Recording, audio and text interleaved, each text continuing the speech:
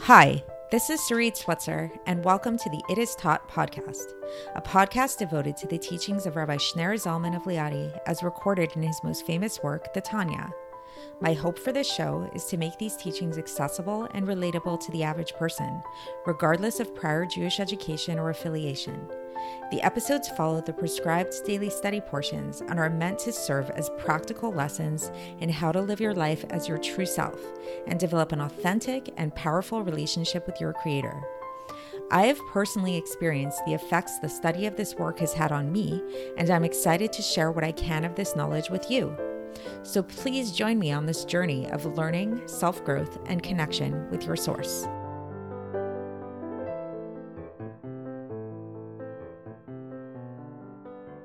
Hi, and welcome to the It Is Taught podcast. This is episode 184 for the 24th of Iyar in a leap year. So I want you guys to take a moment and think about your vitality. Think about that life force that flows throughout your entire body. That thing that we generally call the soul, or at least a certain aspect of the soul. Where is it? Can you pinpoint it? Can you point to one part of you where it is more present than any other, or where it is found? So not really, right? If you really think about it, your vitality is literally the life force that infuses the entirety of your being. It's equally present in your pinky toe as it is in your eye, as it is in your stomach, as it is in your hand, or any other part of your body that you wanted to think about. Nevertheless, what we're going to be talking about today is how, on the one hand, while our vitality is equally infused inside of our entire being, there is one place in which we can somehow perhaps say that this vitality is a little bit more present, quote unquote, than in any other place. So can you think about where that might be? So what might come to mind for you initially is the heart. You might think that that's where your vitality is really dwells, because the heart is what's keeping us alive, what's pumping blood throughout our body. So there may be some truth to that, but I'm actually not thinking of the heart. I'm actually thinking about the brain. And the reason why the brain is really where we can say that the seat of our vitality, of our soul, really dwells and is present in a way that it is not really in any other place, is because our whole entire life's experience, our perception of this vitality, how we experience, the channel through which we take in all of our lives, all of our life and everything that happens to us and everything that we do, is through the brain. The brain is really that hub. It's literally the nerve center of the entire body. This is really the premise by which artificial intelligence works, right? So it's like if you ever have experienced any kind of artificial intelligence kind of game or experience of any kind of thing. So when people put on that headset, they're putting it in the brain. They're not putting it around their feet. They're not, like let's say if you wanted to simulate the feeling of running, even though running is something that happens with your legs, interestingly enough, you don't insert electrodes into your legs and then give your legs the feeling that you're running. You would actually do something with the brain. You would actually put on some kind of headset that would stimulate your visual center, stimulate your eyes, or maybe even electrodes, this is going even beyond artificial intelligence, but in different psychological studies where people's electrodes are stimulated. So this really is what we focus on. We focus on really using that brain. We recognize the idea that our entire life's experience is through the brain. So while it's true that our entire vitality, aka our soul, is really found equally throughout our entire being, it is also true that we can say that somehow within our brain, our soul is a little bit more present, or at least we can say that that is where the dwelling place of the soul lies. So why am I bringing this up, and what is this related to?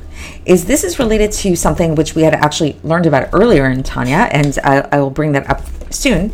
But it's also a good way for us to understand the concept that while on the one hand, we say that God is everywhere and in everything, and that's really a basic premise of our understanding of God according to Judaism. But on the other hand, we also know that there's a very core principle in Judaism that there we have something called a Beis HaMikdash. We have a Temple Mount. There's something called the Holy of Holies. And there's Jerusalem. There's Israel. Like, space here in this physical world does play a very prominent role. We say things like the air in the land of Israel makes people smart. We say that God is like more present in a way in the land of Israel, and especially so in the temple in Jerusalem, and especially within the Holy of Holies, within the Temple of Jerusalem. So this might seem at first like kind of like a contradiction or a paradox, and it points to some deeper philosophical kind of questions, like, if God is really everywhere and in everything, then why do we even need to keep Torah at all? Why do we have to do mitzvahs? And so the way that we're going to come to understand this by looking at today's text is that this really does parallel the process by which the soul is inside of our bodies, the vitality of ourselves, how we experience this vitality. That similarly to the way that we say that our entire vitality, our entire soul is infused inside of our entire body. On the other hand, we can also at the same time recognize the fact that within our brain, that is the seat of the soul. That is the dwelling place of the soul. And so similarly for God, yes, the entire world is filled with God. There is no place devoid of God. God is literally the vitality of the entire world. He is what is keeping the world in its existence. Nevertheless, there's a brain, so to speak, of the world as well. And there's a place through which that vitality all is channeled through. And that place, as we'll learn, is the Holy of Holies. So this is the topic of today. This is what we're going to be learning about, is this interplay between these different levels of God, so to speak, and as it relates to the different levels of our soul in terms of the manifestation of it. And as we'll see, is that we can really think about this in terms of three levels. So in terms of the soul, what this would mean is that there is the essence of the soul, which is really devoid of any space at all. It just is in its essential way. Then there is the soul as it is manifest within the brain, which is what we can call the seat of the soul or the home of the soul.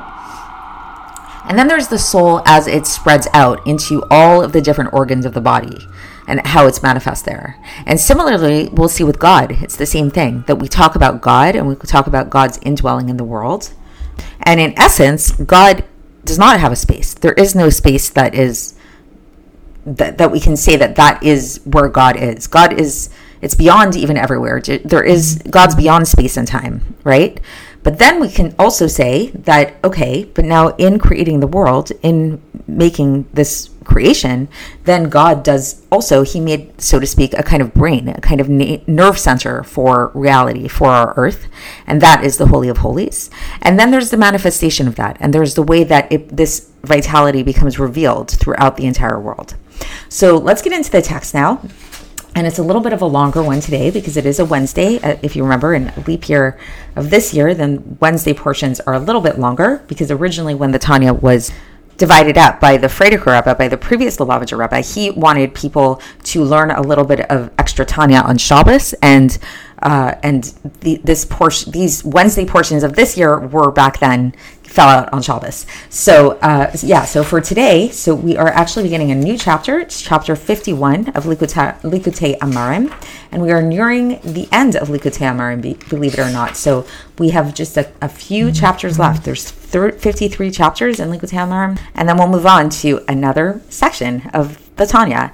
So for now, so here we go. So this is the beginning of chapter 51 of Likutei Amarim. So the chapter begins by saying that we're going to now explain in further detail that which we learned about what the Yenuka said. So this is alluding to something which was brought up in chapter 35. So you can go back and listen to that episode if you want the full context. But just in brief, in chapter 35, we talked about how the Yenuka, who is a commentary, talked about this idea of how when we say hacham enav b'rosho, that a wise person, his eyes are in his head, what that's really alluding to is the fact that a wise person wants to have the Shekhinah rest inside above their head, and the way that they do that is through good deeds, through mitzvahs, because the good deeds, what that does is it provides the oil for the light of the Shekhinah to dwell upon the person's head.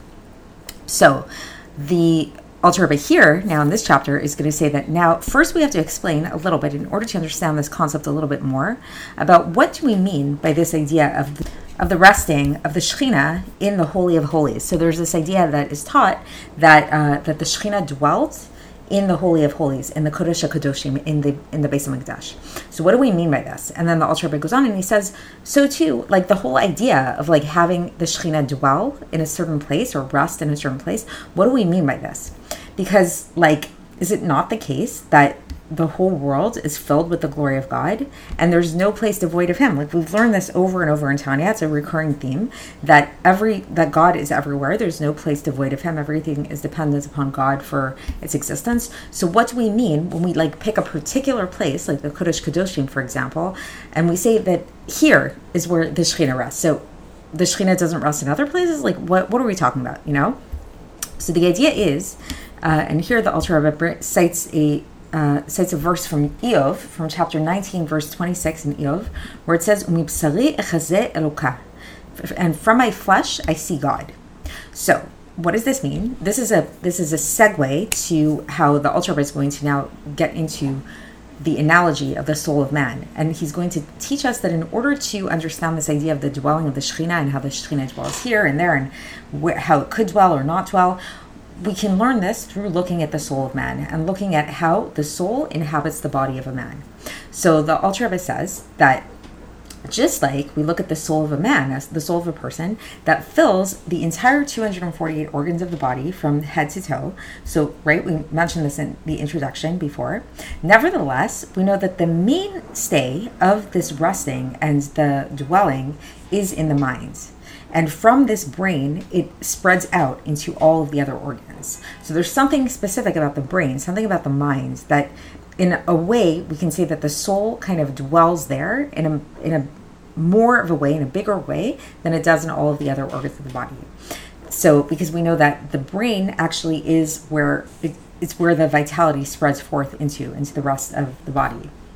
And every single organ receives from it in a very particular way, like in a way that is suitable to it, according to its composition and according to its nature. Like, you know, for example, the Alter Rebbe says the eye to see, so the eye receives very specific vitality so that we can see through our eyes.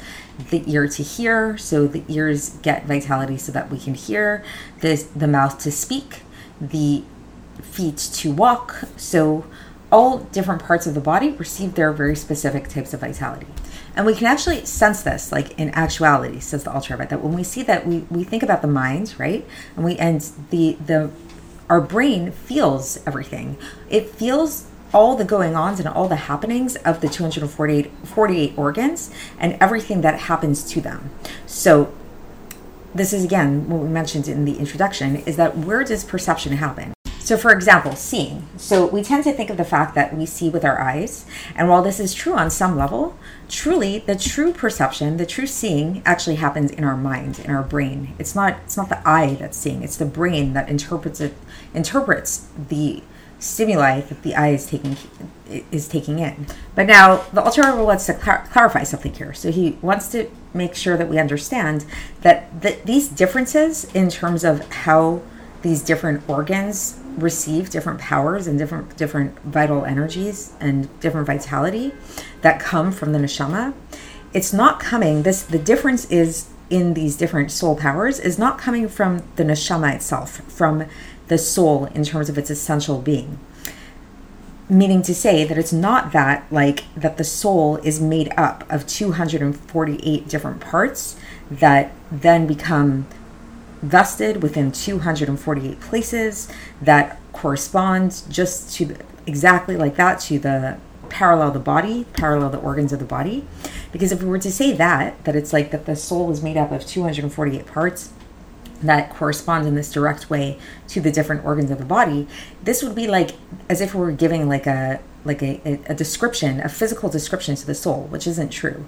And it would be like we'd be ascribing a certain structure and a certain corporeality to the soul that would make it like the body, God forbid.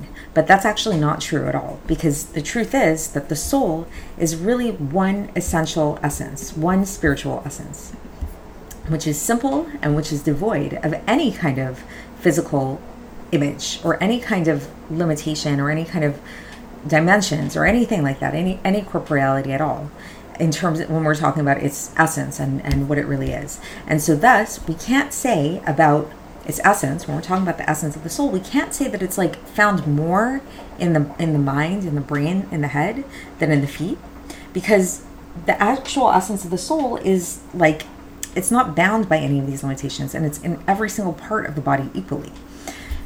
So rather, what is happening, what's going on, is that we find that there are actually 613 different types of soul powers and different types of vital forces which are found within the soul itself. And then these 613 soul powers come out into revelation in order to give vitality to the 248 organs and the 365 sinews that are in the body, by way of them being vested, these different organs and sinews being vested in the vital soul, which also has 248 and 365 different powers and vital forces. So let's just break that down a little bit. So basically what the Alter Rebbe is saying is that he's saying that we shouldn't mistakenly think that the soul is like, we can break it up into a whole bunch of different parts, and it's like, okay, here's like the seeing part of the soul, here's the hearing part of the soul, here's the walking part of the soul, and all of that stuff, because that's too corporeal, that's too physical, and that's not what happens, that's not what's going on in the soul. The soul itself is actually just one unified essence, and it's much more simplified than that. It's devoid of these kind of descriptive definitions of like what we think of when we think of an eye, when we think of a foot, when we think of those kind of things. However, what is going on in terms of the soul is the soul does have these different powers within it, and these powers are actually made up of 613 different powers and different types of vitality, which come out from the concealment of the soul and become manifest in the body in order to keep the body alive. And so now these 613 like soul powers, so they flow into the body. And about this flow that is flowing into the body, the sages taught that the main dwelling place and the resting of this flow, of this energy moving down and revelation, is in the brain, which is in the head. So this is where we see that there is something special about the brain. So it's not that the soul is more in the brain than in any other part of the body. It's just that the flow of revelation is greater than there. And that's why, since there's a greater flow in that area in the brain, then the brain, like that area of the body, is the first one to receive this power and this vitality that it needs in order to be fulfilled and in order to have the right composition. And so how does this manifest in the brain? This is the Chokhmah, Bina, and Das of a person, the wisdom, understanding, and knowledge, the three intellectual attributes of the brain, as well as the power of thought and everything that is involved with intellect, with the brain. So it's kind of like this area of the mind is, in a sense, more powerful than any other part of the body, not because the soul is there more than it is in other places, but it's revealed more. It's like the power of vitality is more revealed.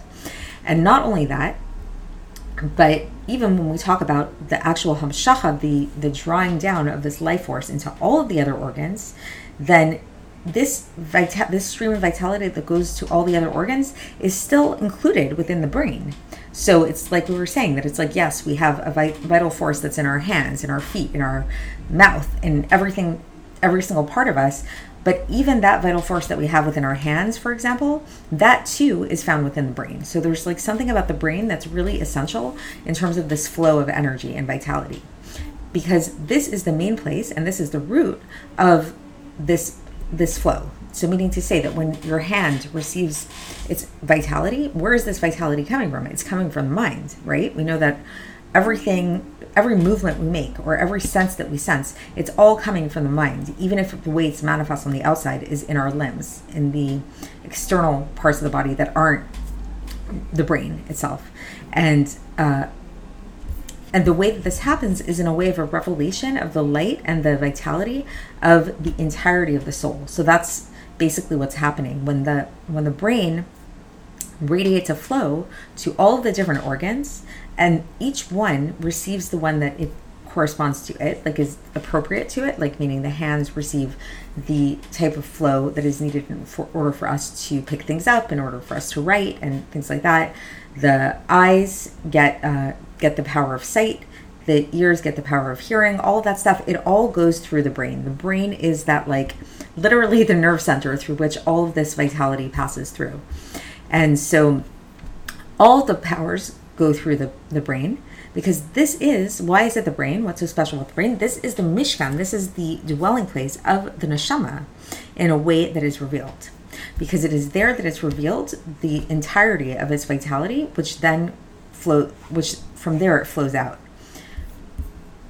So what happens is that we have this soul, and the soul is dwelling in the brain. And what do we mean by that? It's that it's more revealed within the brain than anywhere else. And that's where it's like the seat, the hub of its vitality is in there. And then the vitality flows out in this way through the brain to all the other organs of the body. And the analogy that the Alter Rebbe uses here, he uses another analogy to help us understand this, which is, again, another analogy that comes up in Chassidus a lot, which is the analogy of the sun. So, like, let's say, says the Alter Rebbe, let's say that you were in a room, and that room had a window. And outside of that window, you're looking outside, and there's sunlight coming in through that window. And interestingly enough, it's like you look outside the window, and it's actually surrounded by another room. And in that other room, there is another window, and the sunlight is coming in through that room. And then that room is also surrounded by another room, and similarly, there's sunlight coming in through that room. So if you kind of picture this like flow of sunlight, so long as each one of those rooms had a window within it, then each one of those rooms is receiving the same sunlight, and it's receiving the light of the sun from the outside, and it's coming all the way down, and it's manifest in that innermost room, even though the source of it is obviously that sun outside, and it goes through all those different channels until it comes to that innermost room. So we can kind of think about that in the sense of the soul, and we can think about it in the sense that, like, yes, the soul is found everywhere, just like the sunlight. It's the same sunlight, whether you're in the first room, the second room, it's the same sunlight. However, it first manifests within the brain when we're talking about the soul, and the brain is like the hub through which all of the other channels flow through. So it's sort of like, again, with the sunlight, it would be sort of like that first room that the sunlight were to enter into. That is the room through which all the other rooms are going to receive their light. So that's how it works with us in our bodies and with our souls. That the soul is found everywhere within the body, but in a more manifest and revealed way in terms of the soul powers, it comes first in the brain. And then that vitality that's in the brain pours through and goes into all the other organs, and the organs receive the vitality from the brain. The brain's kind of like the head honcho, so to speak. And then the Alter Rebbe finishes here. He concludes with a bracket where he says, even the heart. So we began in the introduction, we said that maybe the heart is the most vital part of the body, and we said no. The heart also receives from the brain. And this is how we can know that actually by nature, the brain actually rules over the heart, as we explained above. So this is an interesting point to leave off with, which is just kind of like this reminder to us that when people talk about human nature and, we are slaves to our heart and to our passions and everything, this is a really good reminder to us that that's not the case. And that in fact, on a true deep level, the true vitality is in the brain. And truly we are, over and above all else, yes, we're physical creatures. Yes, we're emotional creatures. Yes, we are creatures of passion and bodily needs and things like that. But really, truly, if we want to go back to where are we getting our vitality from, it starts in the brain. And so ultimately we are more cerebral creatures by nature. And so this is something interesting to think about, just in a more psychological way, I guess. And then also, again, we can see this as really an analogy, and this is where the Alter was getting to with all of this, of seeing God and understanding how God's vitality is manifest here in the world. Because once again, yes, God is everywhere in the world. Of course, there's no place devoid of God. Nevertheless, we do have holy places. We do have certain places that we designate and that we say God is dwelling in those places, like more so than in other places, so to speak. How could that be? Because we can understand it by understanding the brain. So it's sort of like those places which are like the places that God dwells in, like the Kodesh Kadoshim, the Holy of Holies, for example. That's where the entire vitality of the entire world comes from. It gets channeled through that place. So it's a little bit esoteric, all of this. I do understand that, but hopefully this was somewhat clear. And we will continue along these lines tomorrow, and I will speak to you then. Thanks for listening to the It Is Taught podcast, hosted by Sarit Switzer. This podcast is dedicated in loving memory of my maternal grandfather, Avraham Yitzchak ben Binyamin HaKohen of blessed memory. Music by Shoshana. If you enjoyed this episode and would like to support the show, please share it with others and subscribe on YouTube, Apple iTunes, Spotify, or wherever you listen to podcasts. And make sure to leave us a 5-star review. To find out more about the It Is Taught project, including more information on my soon-to-be published book, please visit our website, itistaught.com. To catch the latest from me, follow me on Facebook, Instagram, and Twitter. Looking forward to speaking with you tomorrow, and until then, have a great day.